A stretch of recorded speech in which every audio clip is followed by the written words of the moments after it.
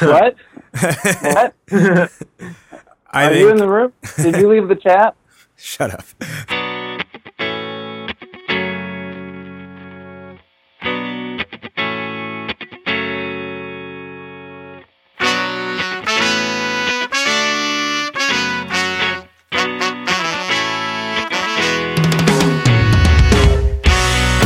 Welcome to the party. Let's get it on. Grab somebody to dance up on. 'Cause we gon' party all night long. We gonna do it till we get right. Ladies and gentlemen, hello and welcome to Idea Lemons Discover Your Inner Awesome podcast. My name is Rajiv Nathan, aka The Raj Nation. I am the Idea Lemon co-founder and your show's co-host. I'm alongside my co-founder and co-host, Martin McGovern, aka Marty McFly. This is Discover Your Inner Awesome, the only show where you get to eavesdrop on conversations with entrepreneurs, artists, and musicians about the stories, the journeys, the struggles, but most importantly, the questions. The questions that help us all better understand who we are, what we're doing, and how we can do it better. In this episode, we sit down with Colin Robertson, the founder of Willpowered.co, and talk about something that's been on all of our minds recently as we think about the future of our businesses and what we enjoy doing, and that is asking the question, how do you balance business with pleasure? Before we dive in, I want to send an invitation. If you're not a member already, head on over to idealemon.com, join our dope tribe there. All you got to do is enter your email address. It's totally free. You will never miss an episode of this show, as well as be in touch with all the cool stories we share around building your brand, doing what's right for you, and answering questions like this. All right, let's dive in now to our conversation with Colin Robertson. How do you balance business with pleasure? Let's listen in. It's on my mind because I really love writing. I love getting my creative self out, and doing that every single morning was part of the reasons why I started writing content online. And then I started to get a little bit too into the business side. I started worrying a bit too much about what the metrics were, rather than allowing the reason why I got into blogging in the first place, and the reason my customers are coming to me or readers are coming to me and reading my content. That started getting out of flux. So it was a matter of, well, I guess where did you start with in terms of the content, and then how did it start to get jumbled up? Sure. So I started writing 1,000 words per day, and that's really what helped me build up an audience. And it started getting jumbled up when I probably would say at the end of 2015. I started writing in October of 2014, creating content more and more and more and more, and then I got too obsessed about customers, because at that point I was making more money and I wanted to see how can I go to the next level with this thing. And that's when I focused on the business side more than the content side. What was the turning point that you realized, okay, this isn't going the direction I want it to go? I would say a singular moment? Yeah, it was when I released my book and I learned what the self-publishing world was really like. I figured you release your book and then things are all going to happen, and everything happened great at first, like when I first launched it. But then after that, there was a big lull that I wasn't expecting. And then after that was when I started to question, okay, how can I make this all work? Well, I will say that I think with anything there. And I think we've learned this too. It's just all going to happen. Yeah, I know. And I think definitely, that's a bubble that I think everyone lives in for a while, that gets burst until the point when you realize, oh shit, you still have to make shit happen. It's not just going to happen on its own, because I think it's interesting that a few months ago we were featured in the Huffington Post, and kind of within that same string of being featured in the Huffington Post, we hit our point of our sales aren't great, and we got to make some changes to and make this a side business again. But you kind of like go into it, and I know I could tell you like with certainty, like if this was a year ago or 2 years ago and we were featured in Huffington Post, I would have been like to the moon and just been like, yes, it's all falling into place. But then like this time I was almost like prepared for it because we had some media coverage otherwise, over the last year. And it was like, it happened. We were like, cool, got to put our heads down and keep working. But I know like only because we were like prepared for it because we had been featured in like Chicago Ideas Week and other blogs and, pretty significant publications, I'd say otherwise before, to where I thought when those happened, I'd be like, oh man, customers are just going to start flooding towards us. But that just doesn't happen. Sure. Yeah. I mean, those like points where you take off, that two of those happened to me. First one was about 6 months in. I wrote a article that went viral. It got like, I don't know, 100,000 visitors within like a month with just that article. And that was the first real like jumping off point. And then I'm like, okay, if that's going to go viral, then this other one is going to go viral, and this is going to become the next best thing on the internet, right? But then of course it wasn't, and it went into another lull for a long time until I did a Kickstarter campaign to launch my book and raised a whole bunch of money through pre-orders for that. And that was the next inflection point, and I thought that was going to be the jumping off point. But I've come to understand that it's a lot of feast and famine in the content publishing game. It's really interesting, and I wonder, because this world of online entrepreneurship, a lot of it is about PR and seeking PR. And one of the things that we learned is the big chasm between PR and sales. And I think that's kind of what you were referencing, Raj, with the Huffington Post. It's like, we couldn't even get that excited about it because we're like, we know this won't translate to sales. We need to get back to work and focus on the business side of it. And it's like, back, when we first started, something like that would put us over the moon, as you say, Raj, because everything was so exciting, and just being talked about is exciting. And I think one of the things that I've come to really appreciate over the years are the companies that are like the quiet growers in the background, like the ones who aren't getting much press, who aren't on the front of every Chicago Inno or anything like that. The ones who just have, and that's the hard thing. They're not the big names, right? Sure. But I've met a lot of people who you don't know, and then you actually talk to them about their business, and it's like, oh wow, that's a really solid business. And so off the top of my head, because those names are like, they're not ones I read every day, I can't remember the names of the businesses. But those people have really... Okay, I've got one. What was it? Oh, shoot. People Foundry. Like, People Foundry isn't making a huge splash in the news, but they are growing, from what I can tell, year over year quite a bit, because everything that they get is word of mouth from customers. So referrals from other customers. So they make one customer happy, that customer refers another customer.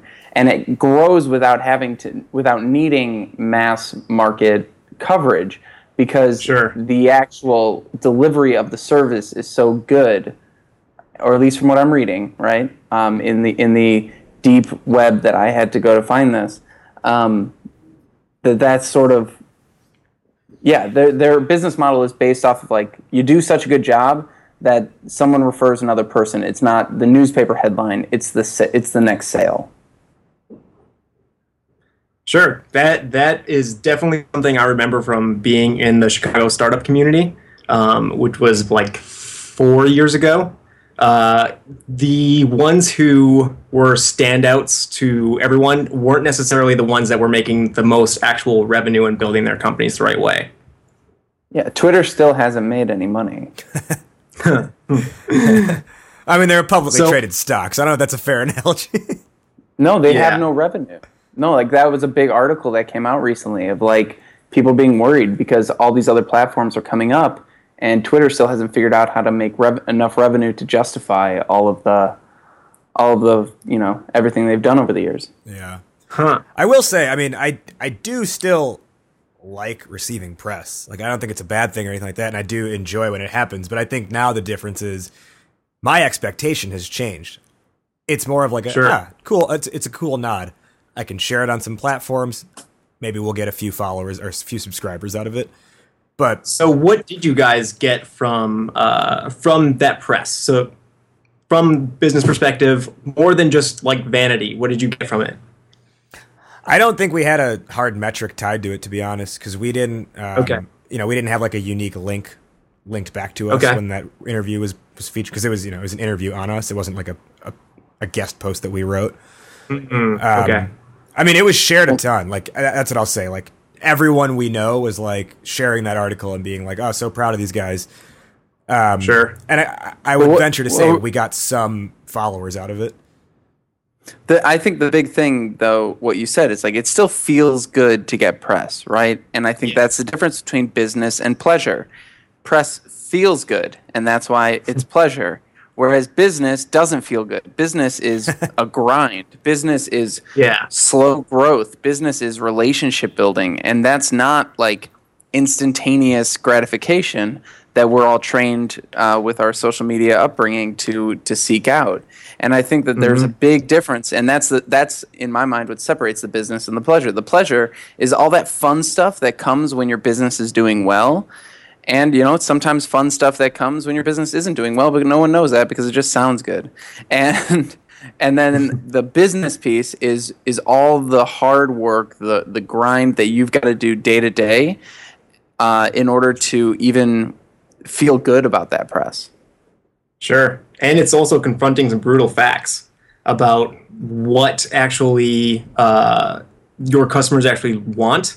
And, confronting the fact that, yes, even though Huffington Post feels good, it's not really helping the bottom line. And focusing on that type of stuff, it's not always fun. Yeah. It's Millhouse. My mom says I'm cool. I specifically said no geeks. But my mom says I'm cool. Next. You're still Millhouse. Yeah, I think, and I think along those lines, like specifically, I think on the content creation angle,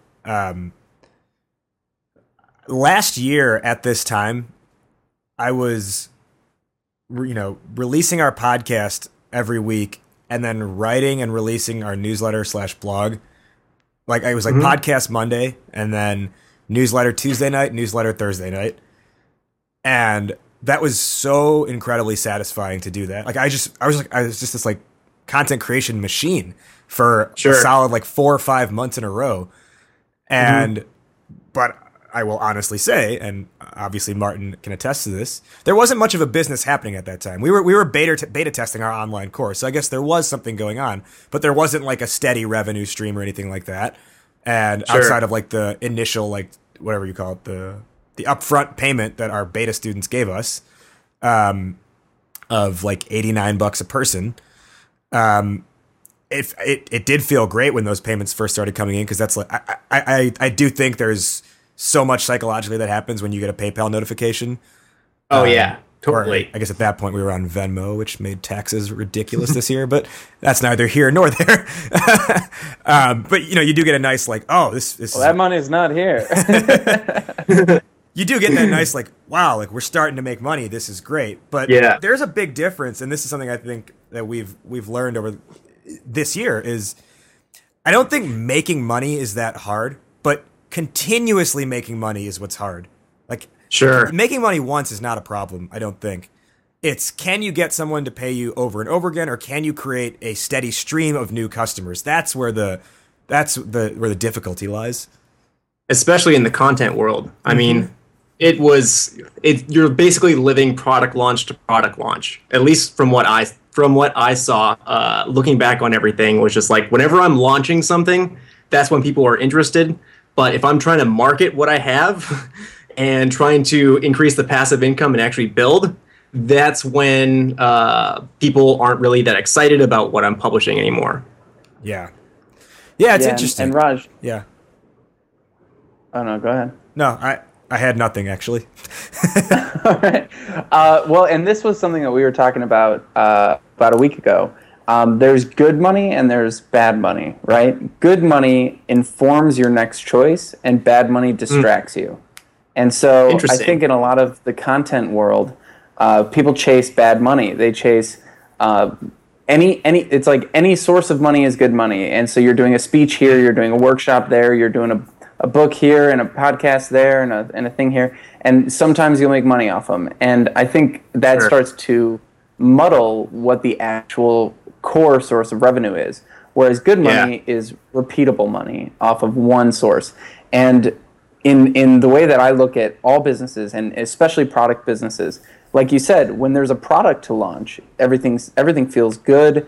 You've got customers coming in, you've got things happening, but they buy the product once, and there's no reason for them to ever pay you again after that. Yeah. And unless you create something again. Unless you create something new, and so there's no recurring revenue. Like even Coke, even though it's a product, like there's recurring revenue, right? You buy Coke, you buy another Coke. But you don't buy an online course or a book and then buy the book again. I mean, maybe for a friend or something. But you're not buying like 17 copies for yourself. And so this is, I think just in general, as I'm like really analyzing businesses lately, what I start noticing is that the businesses that do the best are the ones who figure out recurring revenue over product revenue. Sure, that definitely makes sense, especially with how noisy the content world has gotten.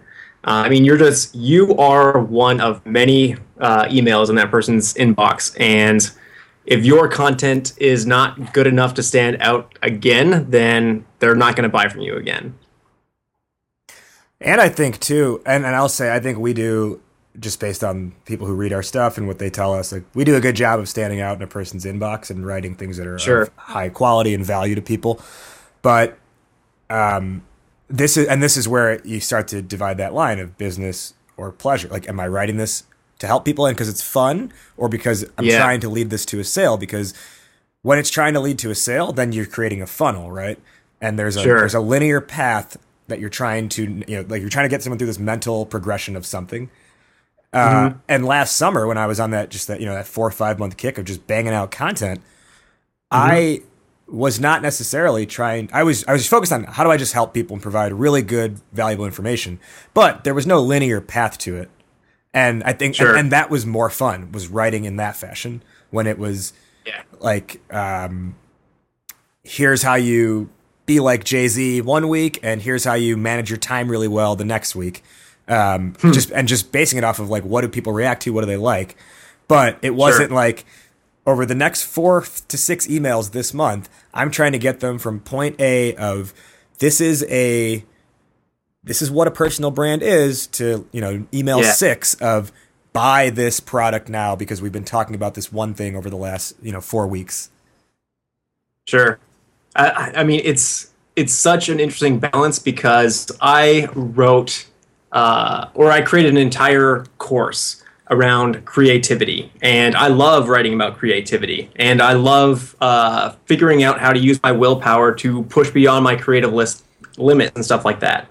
And I published it to crickets. And the reason why is because nobody comes to my site thinking about creativity. They think about exercise, and they think about being more productive and stuff like that. They didn't associate the two, even though I did. So you need to figure out enough to make sure that the passion that you're bringing to that type of content is on the things that they really care about. But you can't spend too much time focusing on that. It's just such a delicate balance. And the flip side for us is, since we spent so long, because like we didn't start Idea Lemon 4 years ago with the intention of starting an online business or having a course or anything like that. It was a interesting side project that we started to connect people and give ourselves a way to meet people and do interesting things, right? So our audience has been hodgepodge from so many different types of things over the years that interesting. We've had to like clarify, like, this is what we are. Sure. It wasn't like, naturally like willpowered. Everyone is coming to willpower to improve their willpower. And you said, they are not coming there to learn about creativity necessarily. For us, people have come to us about personal branding. People have come to us about how to launch a side business or a side project. People have come to us about to us about how to make new friends. Yeah. You know, like, so we've been like the hodgepodge of everything with our audience, which then that made it a difficult sales process when we did our first few launches of our course, because we solved for everything. Yeah. That's really interesting. I definitely have seen how different customers have come to me at different times based on, I mean, the material that you write is just going to be, you know, on the problems that you see at that point in your life. And so you are going to, I think you're just going to have to accept the fact that you're going to accumulate somewhat of a different audience. As I move on from Willpowered, I'm moving on to a new startup, and now it's going to be a lot, like, it's going to be much more of just my personal blog and how I use that to help me in the new venture.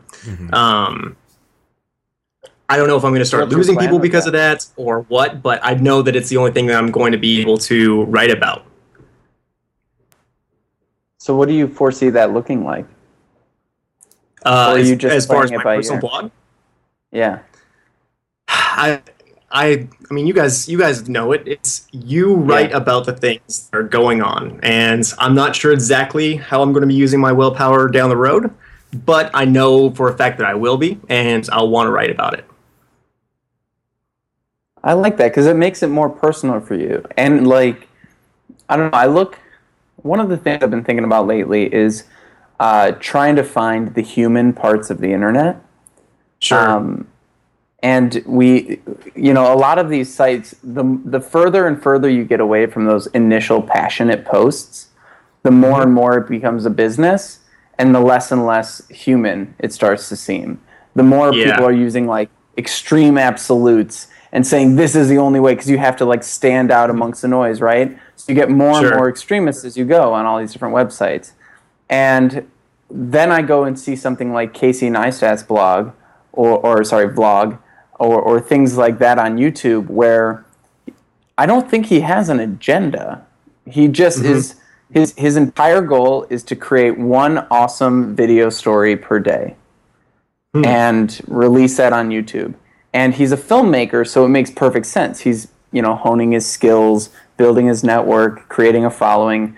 But people aren't following him. Some people are following him to learn how to shoot vlogs. Some people are following him I'm not trying to become a photographer, but I follow him because I just find what he does interesting.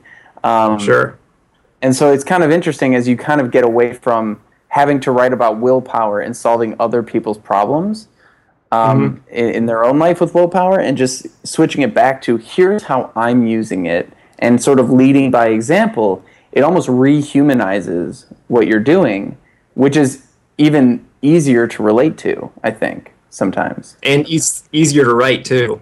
That was a big thing that I learned as I was starting to be more personal and starting to open up about, okay, these are the strategies that work for me, and this is why. I used to just write about, okay, this is how Kobe Bryant uses his willpower, or Arnold Schwarzenegger, or whatever. Once I started using my own stories, that was just so much more pleasure in writing, and it just became so much easier. Yeah, I agree. I think it's it puts the heart back into it, you know? Like another example, Martin, is the Wait But Why blog. Like they have a Patreon, but it's a non-for-profit, like whatever you want to call it, blog.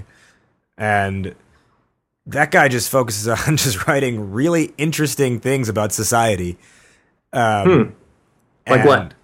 Like it's either, so like he has a 3-part series that went up towards the end of last year about, he actually scored an interview with Elon Musk, and it was all about like what goes on in Elon Musk's mind, but how does that relate to the planet?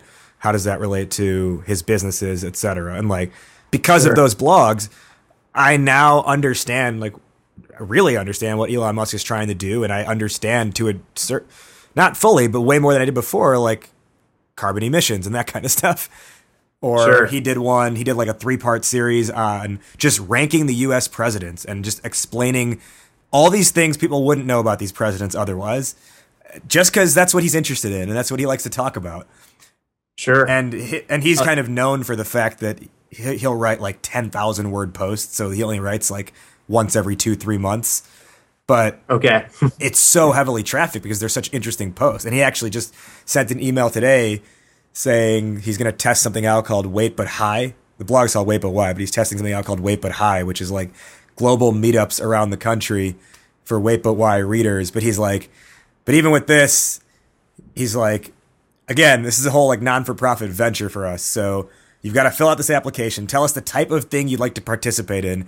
Based on that, we're going to pick a handful of people in different locations and create like an event that you would like to go to. And all you have to do is just pay like a $10 administration fee. And he's just doing these things as just like experiments and just because he's interested in doing them, not because he's in the pursuit of profit. Sure. And this still led to, he did a TED Talk earlier this year because he just, his blog popularity got so high. And, there are both sides to it. It's like, could he choose to make money off it and be very successful? I think so. Could he keep it how it is and still continue to be successful? Yeah, that happens as well. It's like, do you want to go the quote unquote internet marketer, online entrepreneur route, or do you want to stick to this is a project? It's almost like, do you define, is it project or is it business? Sure. I think what conclusions I'm coming to from our conversation about what the answer is that once you start creating content that is along that sales funnel where you think about the customers like customer thinking in going through a sales funnel and finally buying something, that's when you have a problem. But as long as you are writing what you want to write about that you realize that your customers actually want, that isn't sales focused, but it's what they want. That's how you write about willpower, not creativity, without making the sales funnel work. Does that make sense? I think it does. And I also want to add, it depends as well, because if you want to become the company that is making sales funnels, then I think the hard part is that we look back and realize that happened. But I think if it was more of a stake in the ground at the time of saying like, putting the stake in the ground, this is now transitioning from fun to business. And everything moving forward is focused on the business, and we're making this a real business. It takes away the chasm that forms once you split directions, and so you still have that. I want this to be something from my heart, something for fun, and you still have that in you. You never told that to be quiet, but then you just added the layer of business on top of it without reconciling. And I think if you keep moving forward in that way, that's where the tension starts happening. And one day you're doing a passionate post, the next day you're doing a business post, and it gets very confusing. But I think if there's a line drawn of like, or from the beginning you're like, this is only passion, or from the beginning this is only business, I think that there are ways to kind of approach it. Like Wait But Why always was saying we're going to be a nonprofit for fun, kind of a thing. And on top of that, it's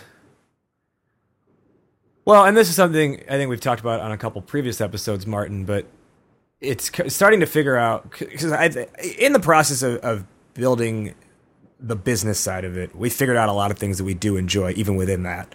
But then it's almost like there are elements to the business that you can really enjoy, but that doesn't necessarily make it a strong overall business.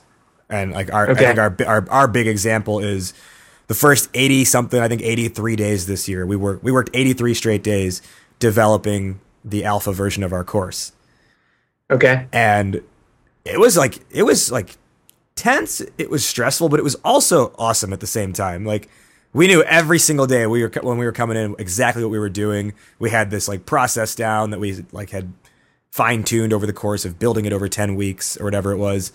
And we really enjoyed that process of creating the material, and I think, and almost probably because we started to treat it as we looked at it as like we're creating a TV show episode each week.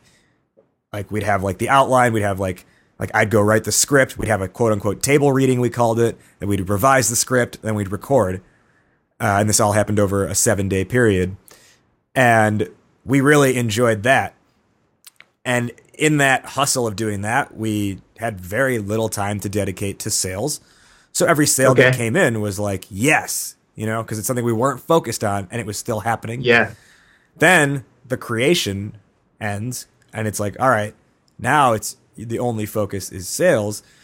And we started to lose some of that drive and that focus and that almost that passion to a sense. Sure.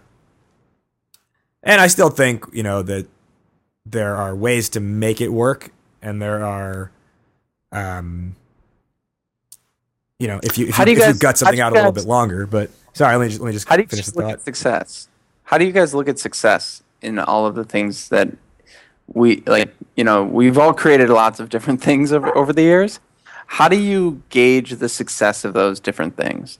There's like the short term, the long term. We're talking about the transitions that we're going through today. So clearly we've put a line in the sand and are figuring out the next phase of things. But I'm curious, along the way, what were the milestones or what were the things that you were counting as success or not success? That's a really good question. Focusing on like living off of my blog, a lot of the success was simply creating great things that people want to buy. And in the process of doing that, I was creating the things that I was really, really passionate about and everything like that. But success to me was always, you know, number of subscribers, how do they feel about like my latest article or my book or my course? Is it working for them? And are they actually willing to pay for these things? Those were all the metrics of success on my end. Yeah, and for me, I think there's a handful of things. Like I find success when we get a bunch of responses to a newsletter I put out where people are like, I love this. Here are my thoughts on it, you know? Because I'm like, okay, we've engaged with them. But I also find success in, like, you know, again, if it's nice to get those PayPal notifications, right? Like, I like that we did create a product that we proved we could sell. Many people never get to that point, and I think there's success there as well. And even more than that, I find a great deal of pride and joy when one of our students posts in our community, in our Facebook group, like, just launched my project yesterday. Here it is. I feel so pumped about this. I couldn't have gotten here without this course. And like that's what I do. Like I'll do like a fist bump at my computer when I read those kinds of things. Because it's like, you know, we help someone get to that next level they were looking to get to. But one of the things I've been thinking about over the last couple days is actually this concept. It was brought up. I don't know if you listen to the Unmistakable Creative podcast, Colin. I'm not really a podcast person. All right. Well, then get off of our show. I mostly listen to audiobooks. Yeah, no, all good. So the Unmistakable Creative podcast, Srini, the host of that show, he had a guest on probably like a month and a half ago or maybe 2 months ago. Okay. Who was talking about, I think Srini had posed the question around like, does everyone need to do something they're passionate about? And the guest, what she said, she was like, honestly, I think it's less about passion and more about doing something that makes you useful. And that has been swirling around in my mind a lot the last several days, because when we were, you know, that 80-something straight day run when we were creating the course, we were passionate about it, but we also felt very useful. Sure. When you're in sales mode and sales aren't coming in as you project and expect, you start to feel less useful and perhaps to the point of uselessness. And it's almost like that's something that I'm starting to look at as like, is that what success might be? Is the fact that you feel like you're useful to something? I mean, I think that's a great point. Do you guys know who Jim Collins is? Yeah. A while ago, I'm just a huge Jim Collins fan, and he said that the problem in life is that most people are focused on being successful rather than being useful. And this is a great reminder of that as I move on to the next stage. And I think that was the problem, is that when I was focusing on success and not being useful, that's when things started to unravel. Martin, what's your take on success? I mean, I like that point because I remember having conversations where we would say, all right, so here's all the things that we do for people for free right now. What things do we need to monetize in order for this to continue running, right? And it was like, well, we should probably not do so many meetups because no one pays for meetups and you can't really make money off events. So let's cut back on that and focus, because it's all about focusing your energy. There's only so many hours a day, right? And so we ended up being less useful in certain people's lives because those were areas that couldn't make money. And when you're trying to build a business, you need to focus on revenue. And so if you're trying to build a passionate community, regardless of how much money you make off of it, then you can go do all the free meetups you want. You know, you can charge $10 for weight but high administration costs and not worry about the overhead. But I think one of the big things is if you do take a step back and ask, how can I be useful, you can actually find far more lucrative ways to be truly useful with those skills, because sometimes there's a job that will pay you to put on events that will make people's lives better or something like that, right? And sometimes we get so myopic in thinking I need to do, well, especially in the businesses that we were in, like I need to create another online course, I need to create another blog post, I need to create another thing, versus, well, what is the way that someone can make a living off of this, off of solving this problem, right? Sure. And one of the big things that I keep my ears open for with everyone I talk to recently is, what is a problem that this person has, either personally or professionally, that I can help solve? And I haven't always, like, I've always known that's a good way to approach, like, I don't know, networking or coffee meetups or things like that. But it hasn't always clicked because I never knew, like, in the back of my head, I thought, well, I can't be useful if someone needs, like, a babysitter or something, right? But now I try and keep my ears open for, like, I don't know, maybe someone's like, I have so much trouble getting home to let my dog out or pick my dog up or something like that. I don't know what my solution would be for that, but I would definitely keep more of an ear open for it these days versus saying, oh, I just make online courses. Like, that's not something I can help with. Sure. That is a great point, because that is what I'm moving on to the next thing with, is I love, like, some of the scientists that I follow, that I've been reading their books on, publications, etc., that I put into my own work. They're like heroes to me. And what I'm doing next is trying to turn their research into a profitable online course that we create on a regular basis, because those guys don't even know that they can get their word out to the public and be useful to the public in the same way or in more ways than just writing a book. And trying to be useful to them was what sparked that whole idea. So, and in that case, it's more like academia, it sounds like. Yeah. Yeah. That's really interesting too. And it's like you're creating it to give these scientists a way to get the insane findings they've come up with out into the world. Exactly. I mean, the online course world is full of people like us. We have useful things to say, but we're not the true experts out there, and they've been researching their ideas for 40 years, and they have more to say to us than just a book. And I can't wait to learn what they have to say when they have the power and tools that we have at our disposal, and can create online courses from that. I love it, because you've found a way to be able to continue creating courses but not have to just, oh, I learned a new thing today. Now I have to go create a course around it. Exactly. You actually get to, you get to work with your heroes. That's awesome. I know it's been a great experience so far. I need to figure out how to get their message to audiences like mine that are looking for it, because there's just a lot of questions to answer there. And I will say too, like that, and I had brought this up on a previous podcast, but I'll say it again here, is that's what has bugged me about the internet marketer online course world is, and it's not something I saw until you start to like take a step back and be like, whoa, what am I getting involved in here? Sure.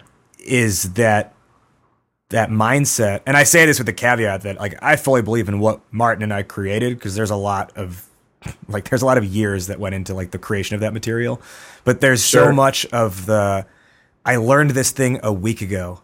Now I'm the expert on it, and I'm going to show you how I did it.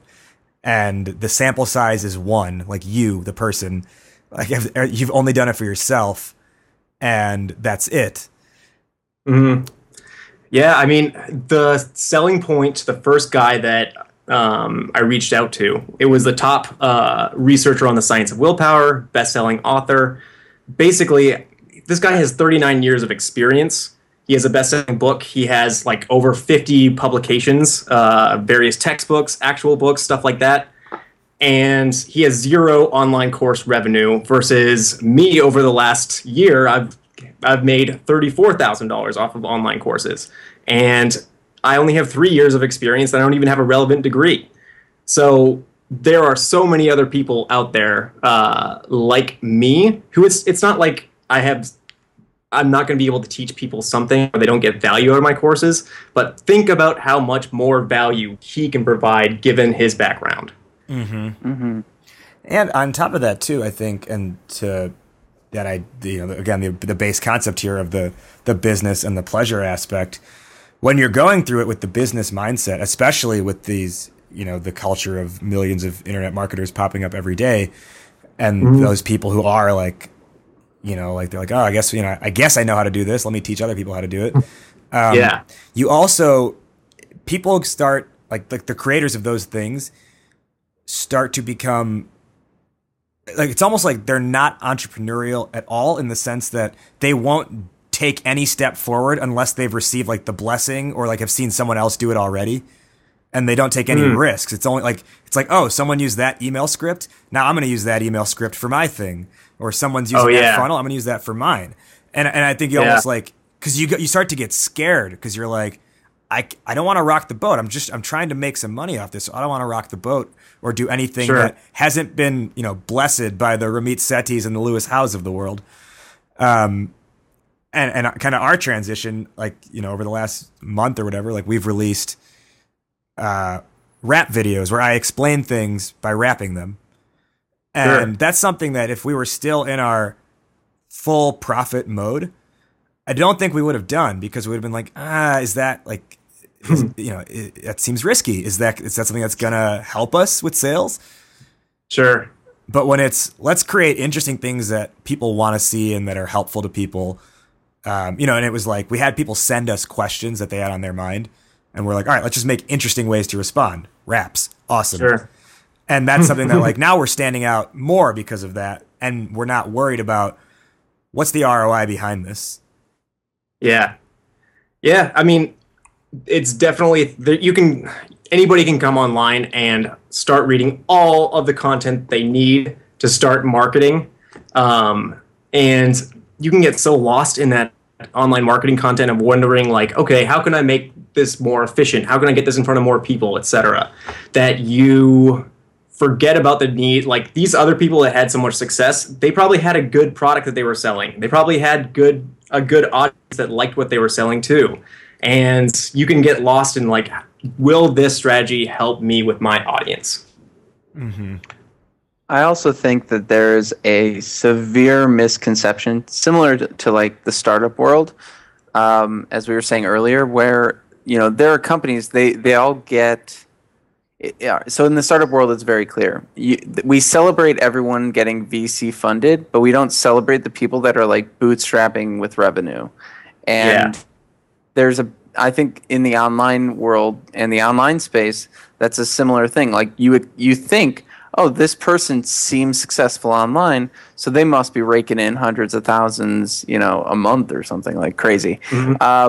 But in reality, if you actually go talk to any of those people, everyone's trying to figure out how to make money, how to grow, how to do things on a day-to-day basis, and that's where we start to get stressed out about the business side. And I really think, as you were talking earlier about this new venture that you're putting together, it sounds like the real. If we're going to talk about business or pleasure, the thing that you really enjoyed was listening to these audiobooks and reading stuff from these experts. And now you're finding a way to bring that business skill of creating courses to the actual thing that you love doing, maybe even more so than writing, which is learning from these experts. That's something that seemed to come across in what you were saying. I'm curious what your thoughts are. Yeah, absolutely. I mean, I loved reading their material, and my goal was, how do I make this available so that everyone can see how, the science behind all of these topics and how what the research says about these easier ways that you can implement things in your life and use your willpower more effectively. And that applied across many different domains that I also researched, like addiction, fear, all that type of stuff. And now I realize that I just wanted to have those ideas in the minds of the public. And I can do that much better when I'm marketing their ideas that are already better than mine, and making that happen, and everybody wins. Yeah, and so the new venture is truly mixing the business and the pleasure together instead of having a push and pull between the two. Exactly. And are you joining someone else's venture with that, or it's a venture you're starting? No, it was what I realized when I was like, okay, willpower is not going to be able to. I'm not going to be able to earn a living off of this anymore. It's time to move on to something else. And then I was going to go back to marketing consulting. I said, I don't want to really market someone else's stupid startup idea. And so I said, can I market ideas that I want that I actually believe in? And that's what it led to that. So then you just reached out to like the scientists then, or? Yeah, I put the idea through the ringer of like how can I prove my value to them? And originally I was going to do agency, but I realized just how many even best-selling authors that are academic professionals, how many of them don't have online courses and aren't publishing to a modern-day audience, and just relying on those books. And I saw a bigger opportunity there. There's still a lot I need to work out, and I'm trying to do it slow and right, so I don't mess anything up, because this is so perfect a business for me. And that's where I'm at right now. So will you still be, I guess, the one who's in charge of the numbers, the business numbers side of things? Yeah, I suppose so. But the great thing about this is the business is just kind of going to happen naturally, as long as we get ideas from the researchers to the public. Mm-hmm. Yeah, and I think you're not the one who's creating the original content, so it's not. No. You're not having to battle with like, do I get to write about something I'm super passionate about today, or do I have to create this funnel instead? Yeah. The big question is whether or not these guys are going to be willing to create their own online course, or if I'm going to have to create it, or what. I have no idea. Mm-hmm. Yeah, and it sounds like you found a fire to pour gasoline on rather than trying to light a match every day. Yeah, I like that. Exactly. That's an interesting one. That analogy is interesting, and I think that applies to a lot of things, because I was just talking to someone the other day. I can't remember who. I was talking to someone though, and they kept saying like they have to like start everything, like they came at me with like 10 different ideas, And I'm like, does any of this already exist that you can latch onto instead of driving yourself crazy figuring out how do I build this from the ground up? Sure. Were they just trying to figure out any kind of place where they can build a business, or was it something that they had a really good understanding of the problem? It was more like, like the idea happy people who are like, oh, I could do this, I could do this, I could do this. Idea-itis. Yeah. That's such an interesting thing. Is like you think the idea is first, but it's so much the problem. The problem that comes first, and then figuring out the idea from there. And I think too the type of person who's in that situation, and this person in particular, is like super dissatisfied with their current job. And I think what's been perpetuated is that the only escape is becoming an entrepreneur. and I think that's just like backwards ass logic. Like, and I was actually talking to another friend of mine who is on a founding team for a startup and is very successful as a freelance designer. He was like we were having this conversation. He was just getting super like heated about these people who are like, yeah, I think I want to be an entrepreneur. And it's like, that's not how it works. It's like, you start doing something well, and it's like you almost like fall into entrepreneurship. You don't just say one day, I want to be an entrepreneur. Okay, idea, let's go. Yeah, I think the new phrase, the new cliche phrase that everyone's gonna, if it's not already so overused, it's cliche. It's fall in love with the problem, not the solution. Mm-hmm. And I think too many of us say, oh my gosh, I want to be an entrepreneur that does branding for people. And then we never actually know what the problem that we're trying to solve is, which is what kind of we did a little bit with Ideal Lemon. And or we say like, this is the solution. Now let's go find the people that have the problem that can be solved with this solution. And it's just backwards, because then you can't change. You're stuck in your solution. And if no one has that problem, then you've got nowhere to go. You have to completely stop and start again. But if you pick a problem that you want to solve, you can say, hey, people need help getting more done in their life. These experts are already solving it. I can get behind these experts and really get their message out there. And like, there's 1,000 different ways to do that. And they're using Booked right now, but a better way to do it.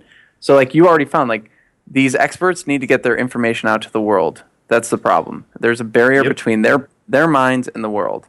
Books are the current solution. You're saying that's the problem. Books are trying to solve it. They're not doing a good enough job. Here's my way of doing it. And if that doesn't work, you find another. And if that doesn't work, you find another, and things like that. Mm-hmm. And if I were to come from the outside, and someone told me, oh, I help, or I want to create online courses for professors, you would just think, like, that's already solved. There's Coursera and all that other kind of stuff. So if you went with the solution and you didn't really understand the problem first, you would think there's no business here. But you have to realize that isn't the issue. Totally. Yeah. All right. We've got to wrap up. Colin, before we do, let our listeners know, I mean, you've talked about it a good amount already, but maybe just give like a short summary of what's next for you and where they can find you.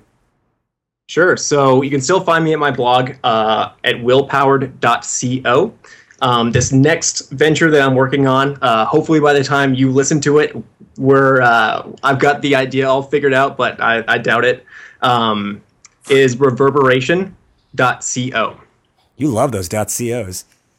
Yeah, it was originally going to be the agency thing. And I was like, oh, well, I'll just do that or that, and that'll just be like my thing.